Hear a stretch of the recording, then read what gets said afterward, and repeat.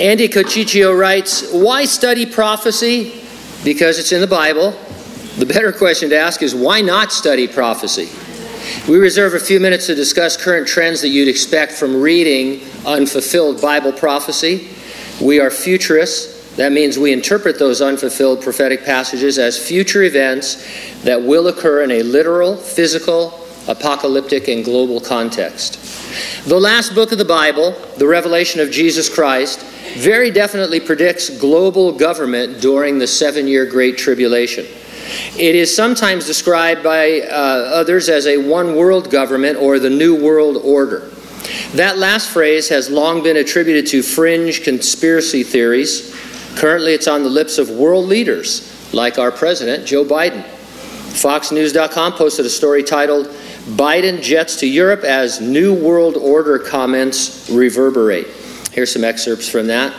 The trip to Europe comes after Biden said there will be a new world order that must be led by the United States.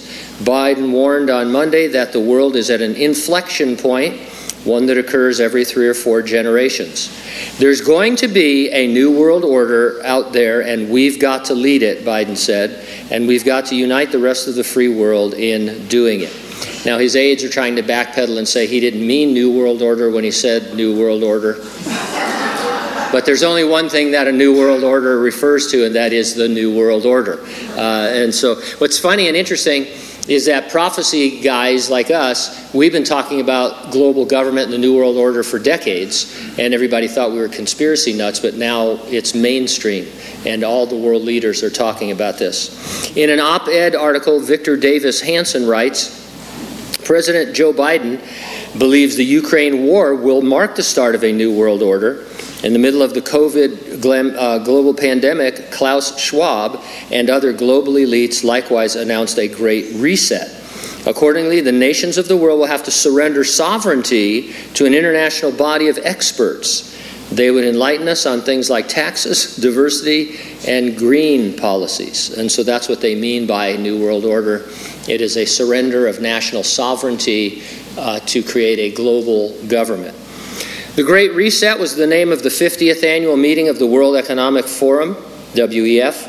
It was convened by Charles, Prince of Wales, and the WEF. It brought together high-profile business and political leaders, the theme of rebuilding society and the economy following the COVID-19 pandemic. 1 year ago, President Xi of China warned against economic decoupling and called for a new world order. That's something I wouldn't have expected from China. But these are the buzzwords today: New World Order, global government, Great Reset, Build Back Better. They're all talking about the giving up of sovereign control over the nations to some other governing body that tells everybody what to do. Now, we don't need to go deeper than the headlines. Sometimes I think prophecy guys go wrong when they just get really deep into the Great Reset and the New World Order and the players and try and make all these connections that may or may not be there. We just need to see the headlines, because our emphasis on prophecy isn't to make us experts on these things. It is to point out these trends were predicted in the first century and even earlier in the pages of the Bible, to show that we're indeed living in the last days. Another thing, I read this after I did my study, so couldn't put it in. But anyway, it's Joe Biden talking about digital currency. We've mentioned that once before, but he's really big now on this. And when he's coherent, he talks about digital currency. And what he means is that there won't be any paper money anymore. Everything will just be online. And I'm telling you, once the government controls your money online, it's over, because they can just do whatever they want. You think the mandates were bad under COVID. I mean, what when you go to buy something and the government says, yeah, you're not buying that. Well, I got money in the bank. Oh, no, you don't. We have your money in the bank, and we'd like you to move in this direction or whatever and stuff. And so it's a very interesting, again, predicted by the Bible, one world commerce system. And it's happening. Now, we believe the resurrection and rapture of the church are imminent, could happen any moment.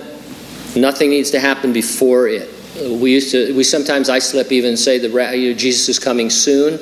He's not coming soon. He's coming right now. That's what imminent means. Soon indicates there could be a period of time, and there could be, but we expect him to come at any moment. That's what imminent means. And by come, we mean he'll come in the clouds, he'll raise the dead in Christ, give them their glorified bodies, take them to heaven. We who are alive and remain will be changed in the moment, in a twinkling of an eye, and we'll get our glorified bodies and be taken into heaven. All of this before any part of the Great Tribulation.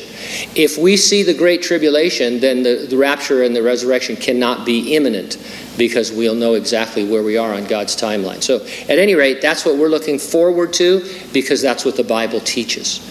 It's not pie in the sky and the great by and by. It's not, something we hope will happen. It's something that is going to happen. And that's why the only real question is, are you ready for the rapture? If not, get ready, stay ready, keep looking up. Ready or not, Jesus is coming.